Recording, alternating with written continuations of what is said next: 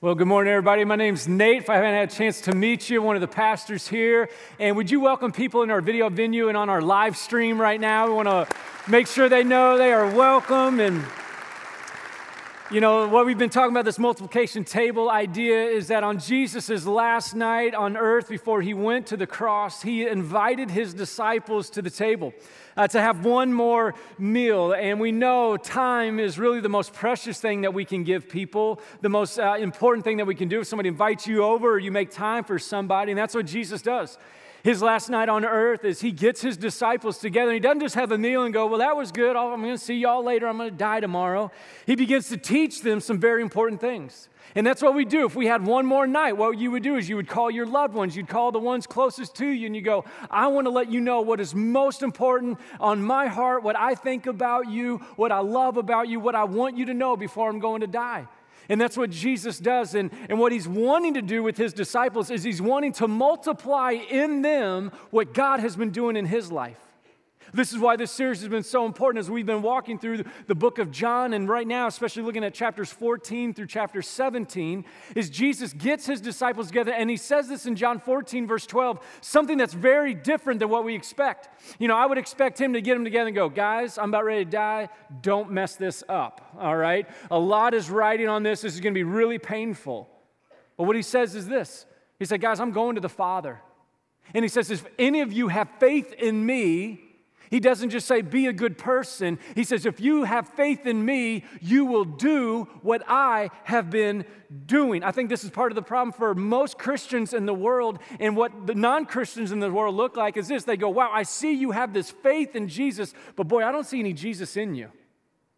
I know you say you go to church. I know you have the fish on your car. You're like, uh-oh. But I don't see you doing what Jesus did. See, this is why this series is so important, because if we're going to be Christians, Jesus says, you're going to do what I've been doing. One of the things that we began to look at in John chapter 15 as we answered this question, well, what was it? What was it that Jesus did? One of the things that Jesus continued to do, he was the guy, he was the God-man, fully God yet fully man. And what he did was this, he always lived in proximity to his Father. First thing that happens when he got baptized is he went in the desert for 40 days of prayer and fasting to stay connected to the Father. And he says this in John chapter 15. He says, my Father is the gardener, I'm the vine, you are the branches. And he says, apart from me, you can do what? Anybody remember? You can do nothing.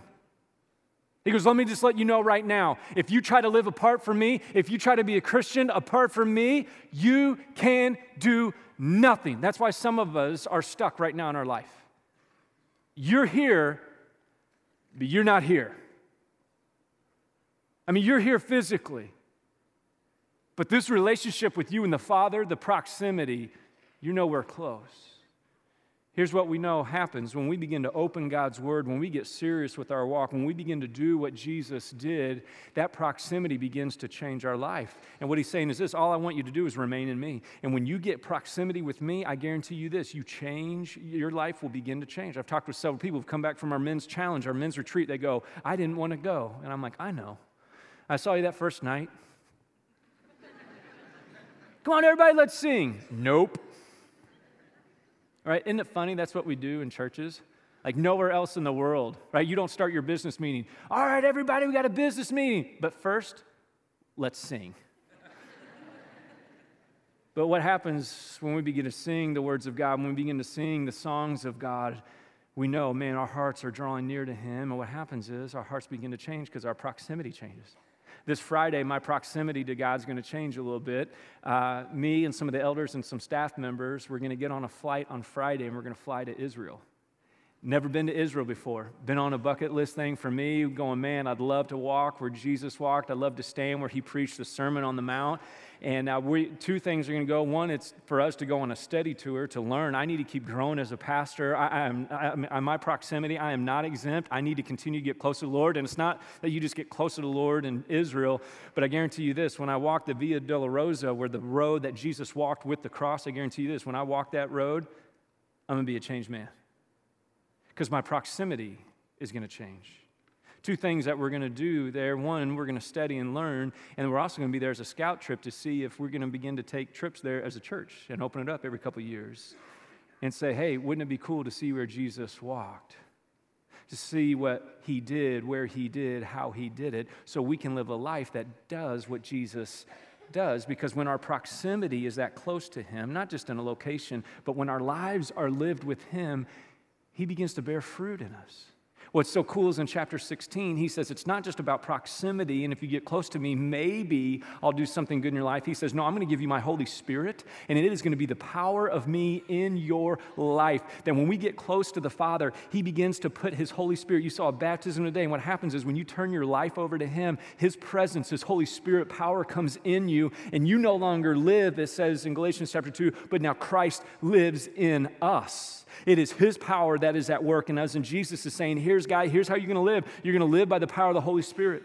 You're going to live not by your own will, not by your own might. You are going to live by the power of me. And then what we're going to look at today is in John chapter 17, Jesus prays.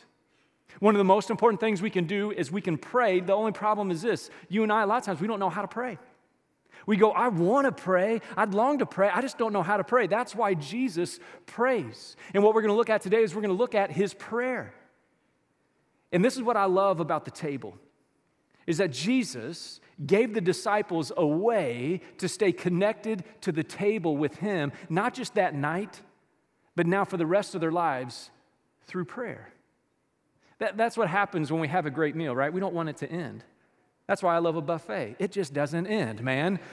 Right? When that first plate goes, guess what you do? You get another plate.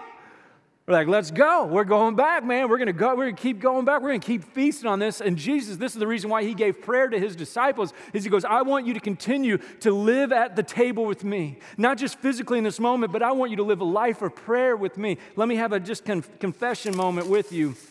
I love to-go boxes. I love them, and here's why I love them. Every morning, especially if like Ruthie goes out with some friends the next morning, I wake up and I open the fridge, and I didn't know if she brought any leftovers home, and as soon as I see this, my love for my wife grows even more exponentially. I love you, right? Here's why I love it, because whatever is in this box, there's nothing like it in the house. There's nothing like it. Matter of fact, every anniversary birthdays, we go out, and I go out and I get a big old steak, man. I'm talking a big old filet. We do that about twice a year, and what I love is this. While I'm eating that steak, my birthday steak, I'm eating it, and mentally, I'm trying to keep myself contained. Because have any of you ever had filet and eggs? Oh!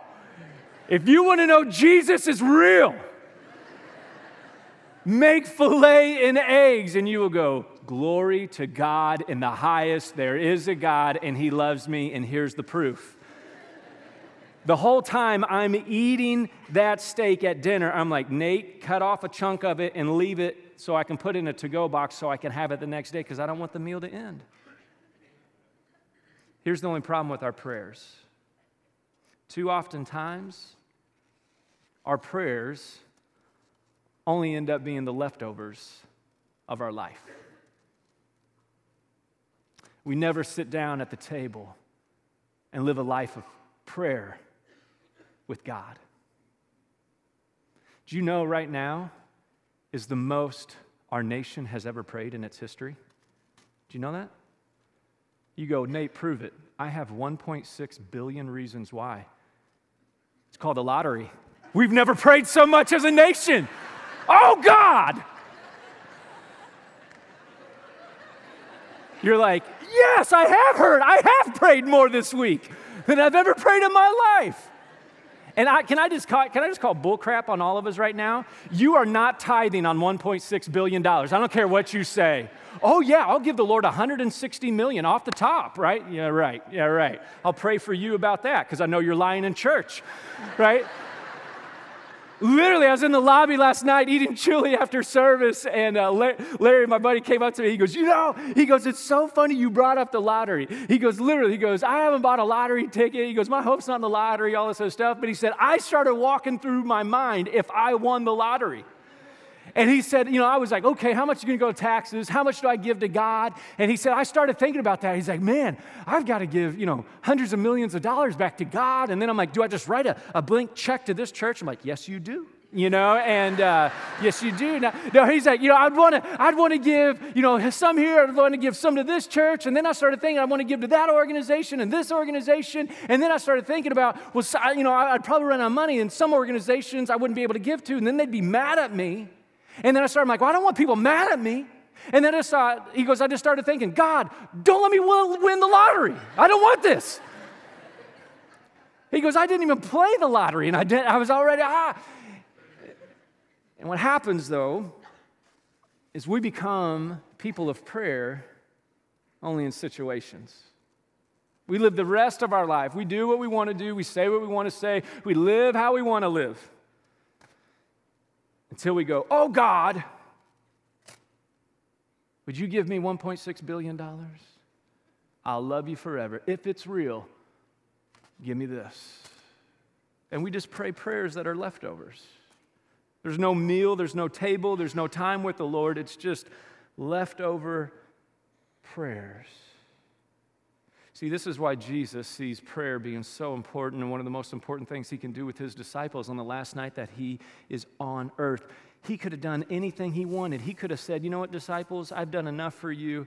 Just go be by yourself. And he says, nope, you know what I want to do? I want to sit down at the table with the disciples and I want to pray with them. I don't want to give God just leftover prayers. I want to pray at the table. I want to pray for them. And I want to make prayer really something pretty simple for us. I don't know about you, but I found prayer can be simple, but it's difficult, isn't it? It's not that we don't want to pray. Sometimes we just don't know how to pray. We don't know where to begin. We don't know what to say. And God, if you're there, or am I doing this right? Or do I have to be at church? Or, all these things about prayer. Let me just kind of break it down for you a little bit. Here's what prayer is according to Jesus that we're going to find out today as we walk through this. Prayer is simply this. Prayer is a conversation of listening and talking with God.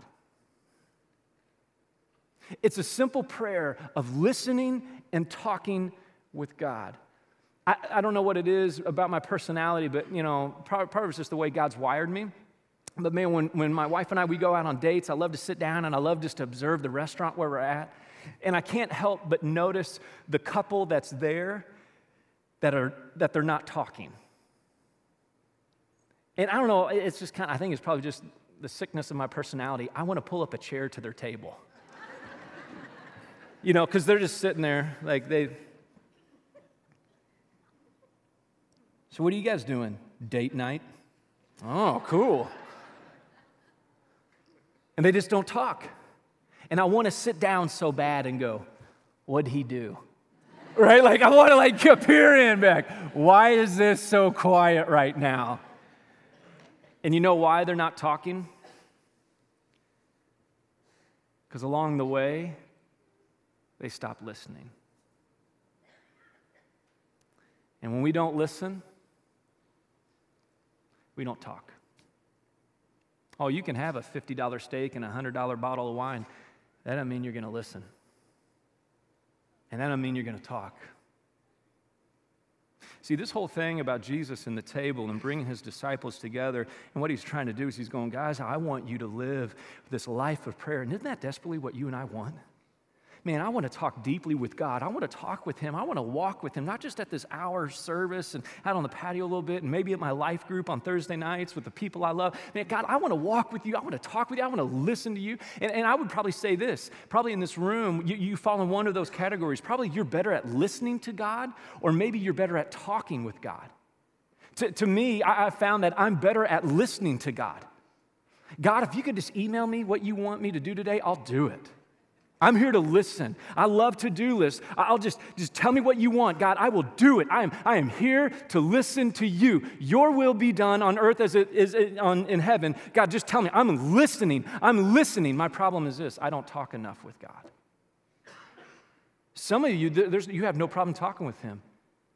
You just don't make any time to listen. Prayer's not just talking or listening. Prayer is both. I remember before we moved here, we sensed God releasing us. I shared that story last week a little bit, and my wife and I, we didn't know, so we took a day to pray and fast.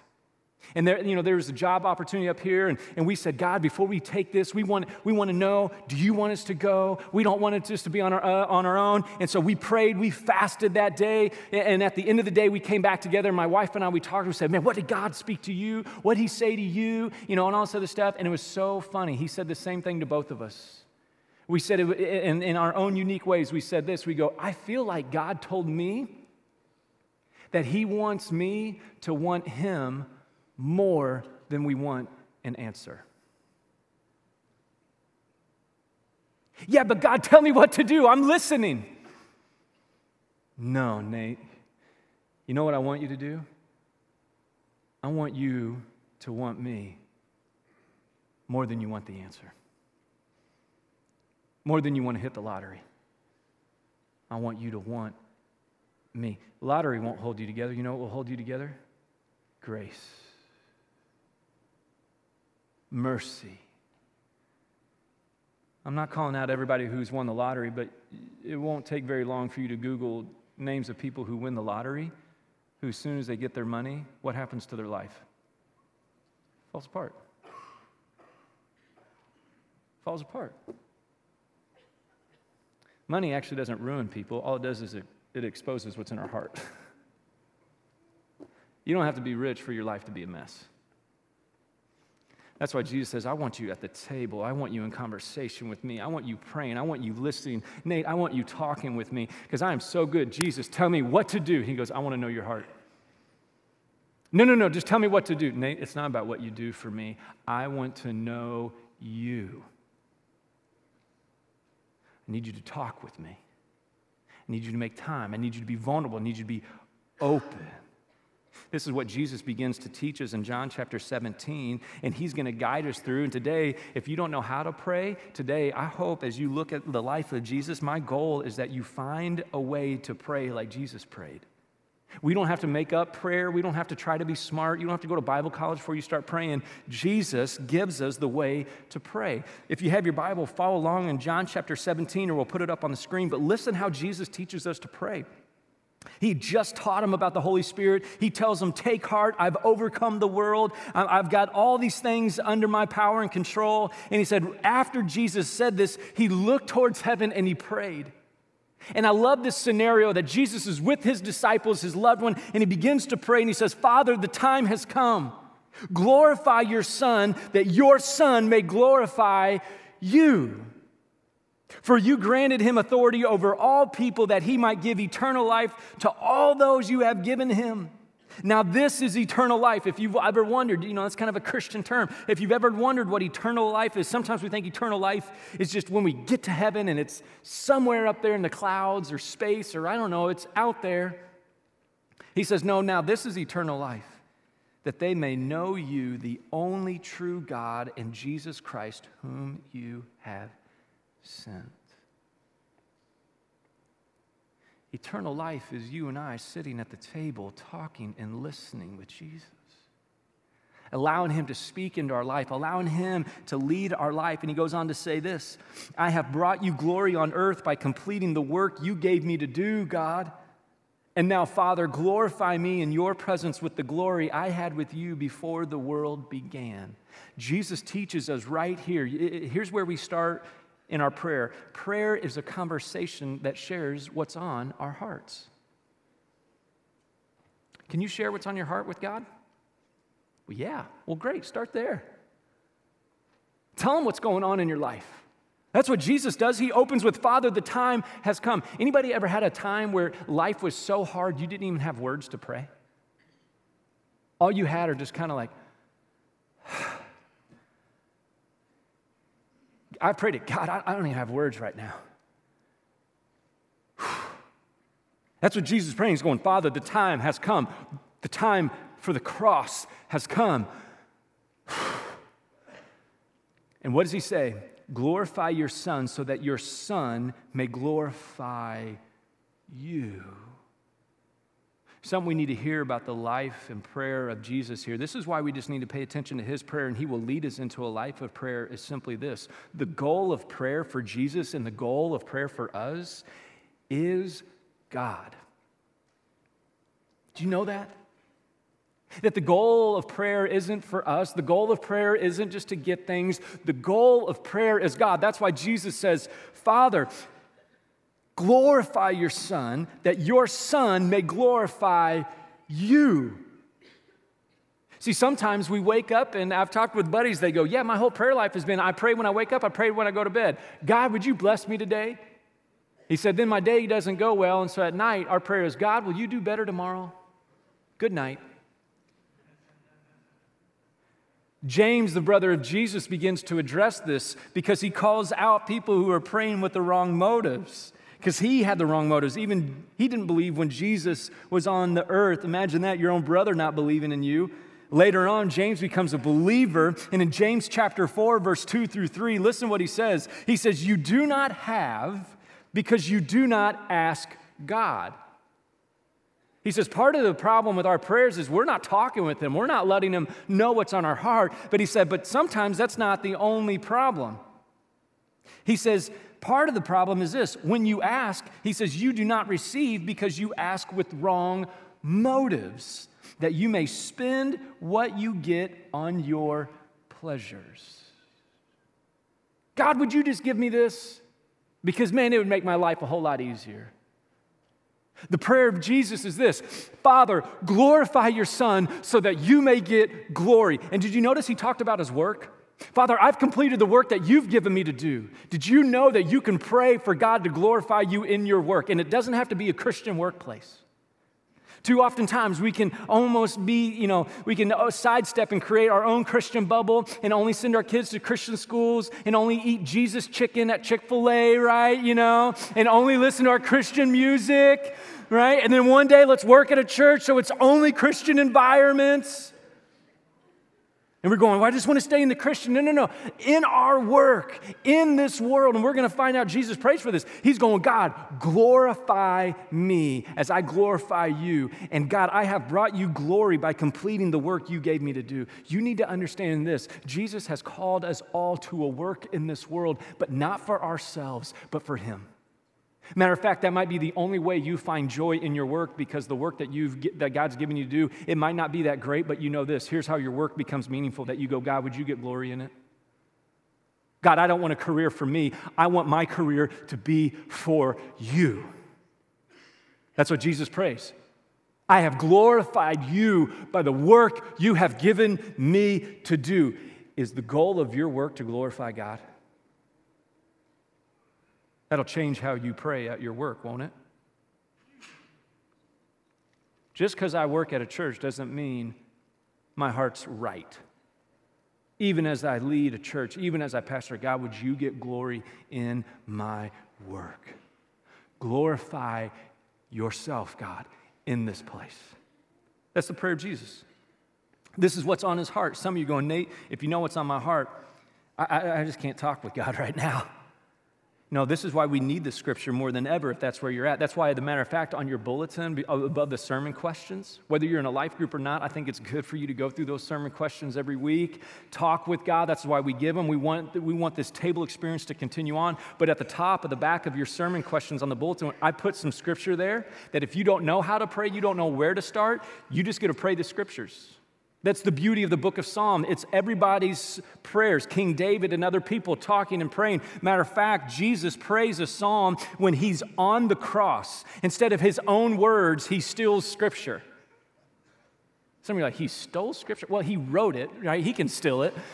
But here's the thing. In the moments that he didn't have words, he prayed scripture. In the moments that you might not have words, pray scripture. One of the most famous prayers of Jesus on the cross is this: my God, why have you what? Forsaken me. Do you realize he was quoting Psalm 22? And when in the Jewish culture, it's this: if you quoted the first line of a psalm, you meant the whole psalm. So let me read you a couple verses from Psalm 22.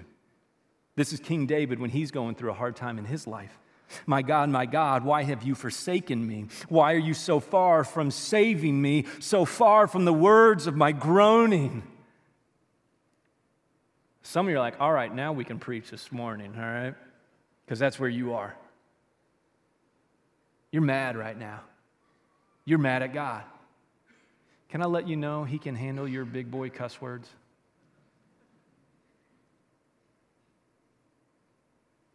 Can I let you know he wants to hear the venom and the rage that's in your heart? Because he loves you. And he can handle it. That's what David's doing right now. Why are you so far from the words of my mouth? Oh my God, I cry out by day, but you do not answer. By night, and I'm not silent. This is where we got to keep reading, though. Listen what David says. He gets his rage off his chest. He vents to God, talks with God. Yet, you are enthroned as the Holy One. You are the praise of Israel. In you, our fathers put their trust. They trusted, and you delivered them. They cried to you and were saved. And in you, they trusted and were not disappointed. Prayer is us talking and listening to God. David talked, but then he remembered and he listened. Oh yeah, God, you've been faithful. Generation after generation, you have been faithful to save. You've been faithful to not disappoint. You've been faithful to call us in. Oh yeah, that's right. See, this is what we've got to understand is Jesus at the table, he's going, no, I want you at the table. I want you to develop this life of prayer that you're constantly talking with the Father. In the times of your anger, in the times of your disappointment, absolutely. And then I want you to remember God is faithful. God is for you. Matter of fact, Jesus says this in verse 11. He begins to pray not just what was on his heart, but he says this in verse 11. He says, I will remain in the world no longer, but they are still in the world, God, and I am coming to you. He's talking about his disciples. He says, Holy Father, protect them by the power of your name, the name you gave me, so that they may be one as we are one. He begins to pray for his disciples. God, protect them.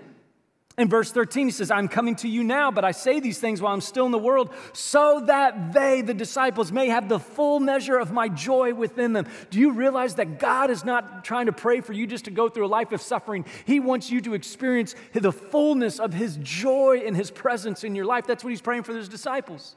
God, would you protect them? Would you let them know the fullness of my joy? And then in verse 15, he says, my prayer is not that you take them out of the world, but that you protect them from the evil one.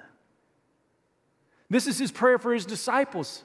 And what we need to understand is this. Part of prayer is sharing what is on our heart, but we need to understand our conversation, this life of prayer, is about praying and talking about who's on your heart, what's on your heart, but also who's on our heart. A lot of times we worry too much instead of praying more. Matter of fact, you got a lot of people probably in this room that you're worried about. They're on your heart, they're on your mind, and you're worrying and you're worrying and you're worrying. You know what Jesus did? He didn't worry, he prayed. Father, protect them. God, help them to experience the joy I have. And then did you notice this? He said, my prayer is not that you take them out of the world, but that, God, you would protect them from the evil one. I think part of the problem I've prayed on this is I've prayed way more for my safety than I have for God to protect me from the evil one. And you know what Satan is content with? Satan is totally content with you coming here to church. Maybe you go to the journey class, and then you just drive home, and you never do anything. Do you know Satan's content with that? Because he's going, great, you are an ineffective Christian because you're not doing what Jesus did. Go to church, get brunch, and go home. And just destroy yourself by what you look at and what you consume. But don't do what I've been doing. Just sit in your nice, safe home. Satan is totally content with that. That's why we got to be careful to pray the prayers of Jesus. God, my prayer is not that you take them out of the world, but that you protect them from the evil one. He goes on to say this in verse 17. Sanctify them, which means set them apart Make them for your purposes. Sanctify them by the truth, and your word is truth. God, allow your word to come into their life. And he says, as you sent me into the world, I have sent them into the world. That's what we're going to talk about next week, is God's plan for our life. This is why we got to understand. We got to meet at the table with him, because a lot of times we make our own plans, and we're going to unpack that. But he says, if you sent me, I have sent them. For them, I sanctify myself, which means I'm setting myself apart. That's what Jesus did on the cross, that they too may be truly sanctified. This whole sanctified Christian word just means you are set aside for God's purposes. That God, my life is for you. That's what Jesus was praying. He didn't just pray what was on his heart. He prayed for who's on his heart. That's why as you and I grow in our maturity, as we grow in our prayer life, what we'll find ourselves doing is we'll begin to pray, not that we won't pray for ourselves, but we'll begin to pray more and more for other people. A couple weeks ago, I started cleaning out my office at my house. It's just this little kind of oversized closet in the basement. And I found some old prayer journals that I had from when I was in Bible college. And I just want to let you know, man, I opened them up.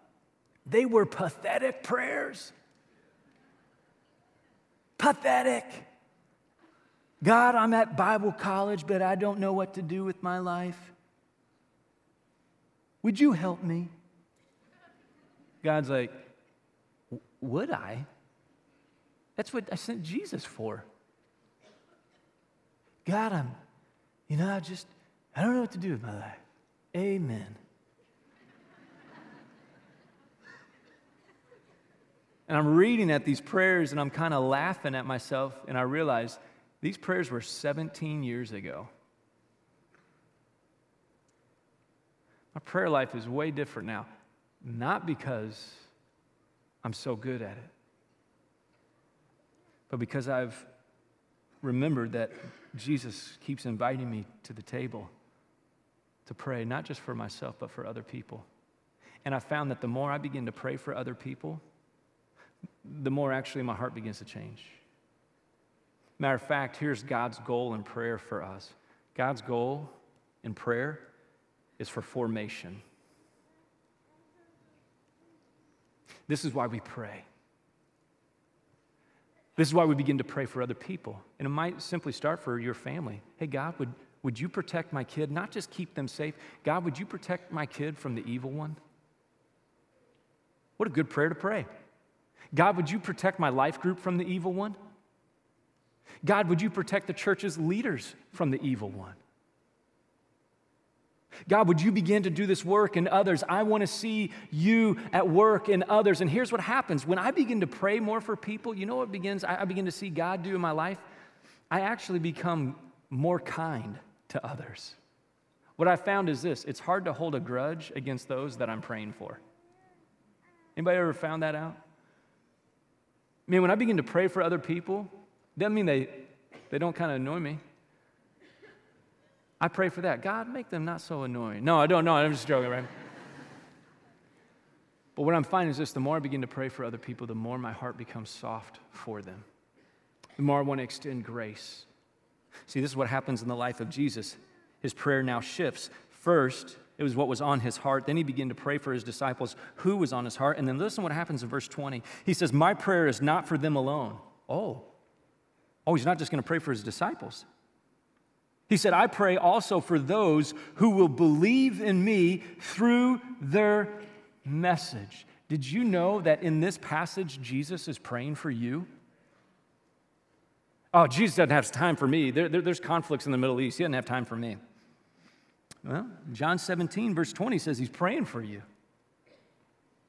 That his last night on earth before he went to the cross, he prayed for all who would hear the message. You and I. The almost 7 billion people now on the earth, Jesus was praying for. He says, and I prayed that all of them may be one, Father, just as you are in me and I am in you. May they also be in us, so that the world may believe that you have sent me. See, prayer isn't just for us. Prayer is also for those who are on our heart. And for those, this is what I'm realizing more and more, that Jesus is saying, I want the world to know. He goes on to say this. He says, I have given them the glory that you gave me, that they may be one as we are one. I am in them and you in me, and may they be brought to complete unity, to let the world know that you sent me and have loved me, even as you have loved me. Now, this is a lot, man, so get like Tylenol or aspirin out, all right, here. But listen what Jesus is saying. We got to pick up on this. He says, I want the world to know, one, that God, you sent me and you have loved the world even as you have loved me. You know how we view God's love? We go, well, he loves Jesus the most, then me second, then the world. I'm reading some of your all's mind right now, right? Like that you feel like you're closer to God than the world is. Jesus says, God, you love the world as you have loved me. Here's what we need to understand in the heart of Jesus. When we pray, this conversation shares who needs to be on our hearts. It's not just about what's on our heart and who's on our heart. Those are a good things. But Jesus begins to pray. He says, my prayer is not for them alone. I pray for those who will begin to believe. He begins to pray for those who need to be on our hearts. He begins to pray for the world. This is why he prayed as a church that we would be brought to complete unity. You know, we have over 5,000 people here, and I guarantee you this, afterwards, you guys are going to go get chili, and somebody's going to say this, there's no noodles in this. This isn't Hoosier chili. I know it, all right? We know it. Don't email us. We got it, all right? If you don't like it, just keep walking. Grab a biscuit. It's all right, man. You can go buy your own Hoosier chili somewhere. It's okay. But I know this with over 5,000 people. Everybody, I don't like this chili. I don't like kidney beans in it. I don't like green peppers in my chili. Or where's the vegetarian chili? God doesn't like that, all right? You know, and it's one of those things. No, I'm just joking, man. Just pick out the meat. But, you know, it's one of those things where it's like we all have our preferences. You know, is this gluten-free? I don't know. You know, probably not. So, you know, it's one of these things. We all have our preferences. We all have our ways. We all have our things. And this is why. This is why Jesus prayed that the church may be brought to complete unity, not so we can get along, but so that we would let the world know. You want to quit being so selfish? Pray for the world. You want to quit focusing so much on you? Pray the prayer of Jesus. You want to know how prayer is working in your life? Because we always want to measure, is this working? Here's how you can measure if prayer is working. Our hearts are for the world.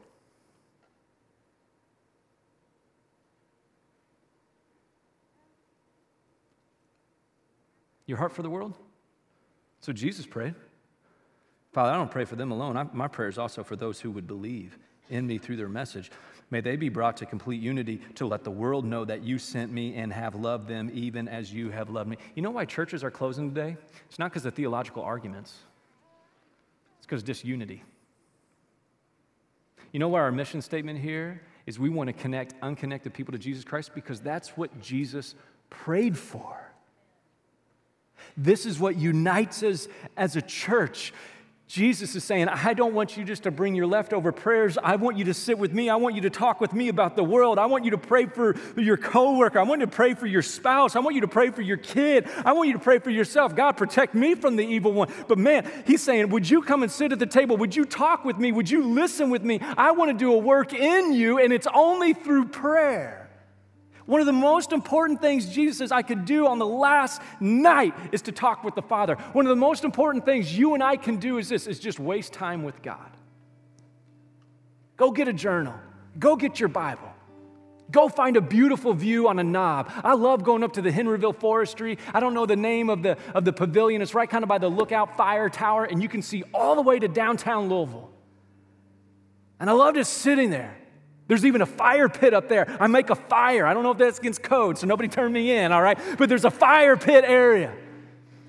And I love in a fall day like this to go up there. I don't know how to make a fire, so I bring a fire log and I light the paper. I know, this is where we confess our sins to one another, all right?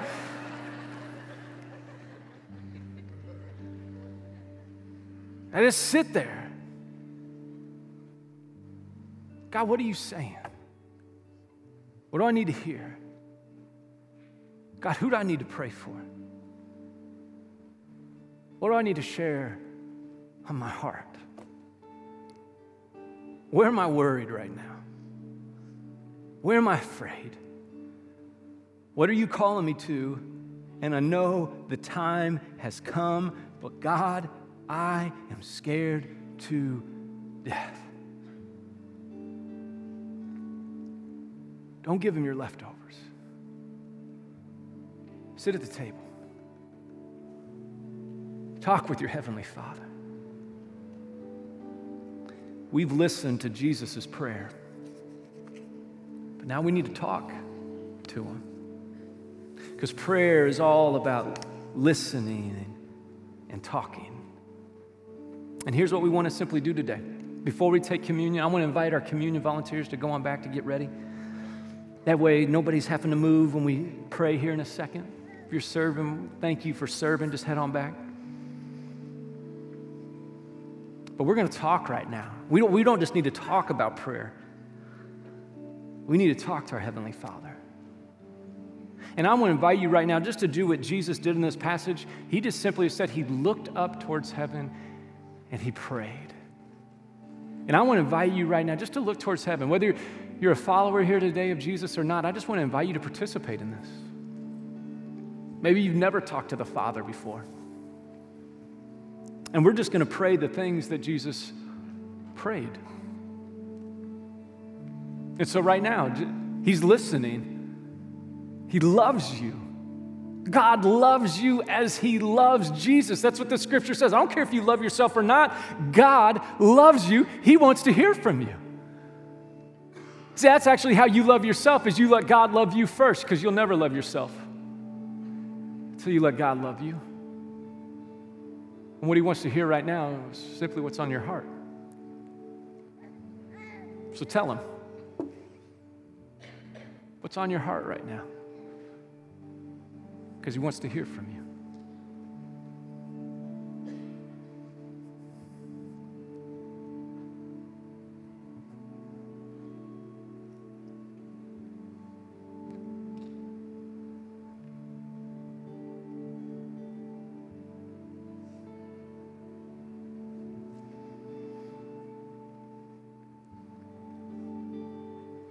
Jesus, after talking to God about what was on his heart, he began to pray for his disciples. Protect them. Give them joy. Protect them from the evil one. Who's on your heart right now? What do you want to see God do in their life? Let them know. Because he loves them just as much as he loves you. Let them know who's on your heart right now.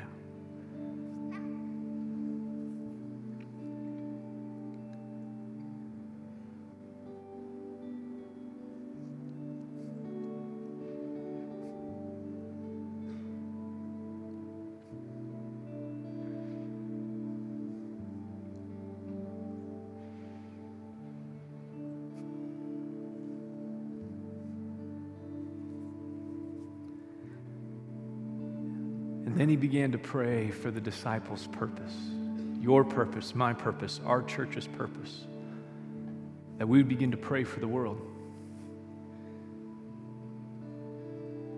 Not just the world, we'd begin to pray for our town. We'd begin to pray for our neighbors. We'd begin to pray for our home, for people in our house, in our area, in our neighborhood who don't know Jesus. And he invites you right now to begin to lift up names of people that you long to see become a follower of him. And maybe today is the day that you pray for yourself to become a follower of Jesus. Let's take a moment to pray for those that we long to see become followers of him.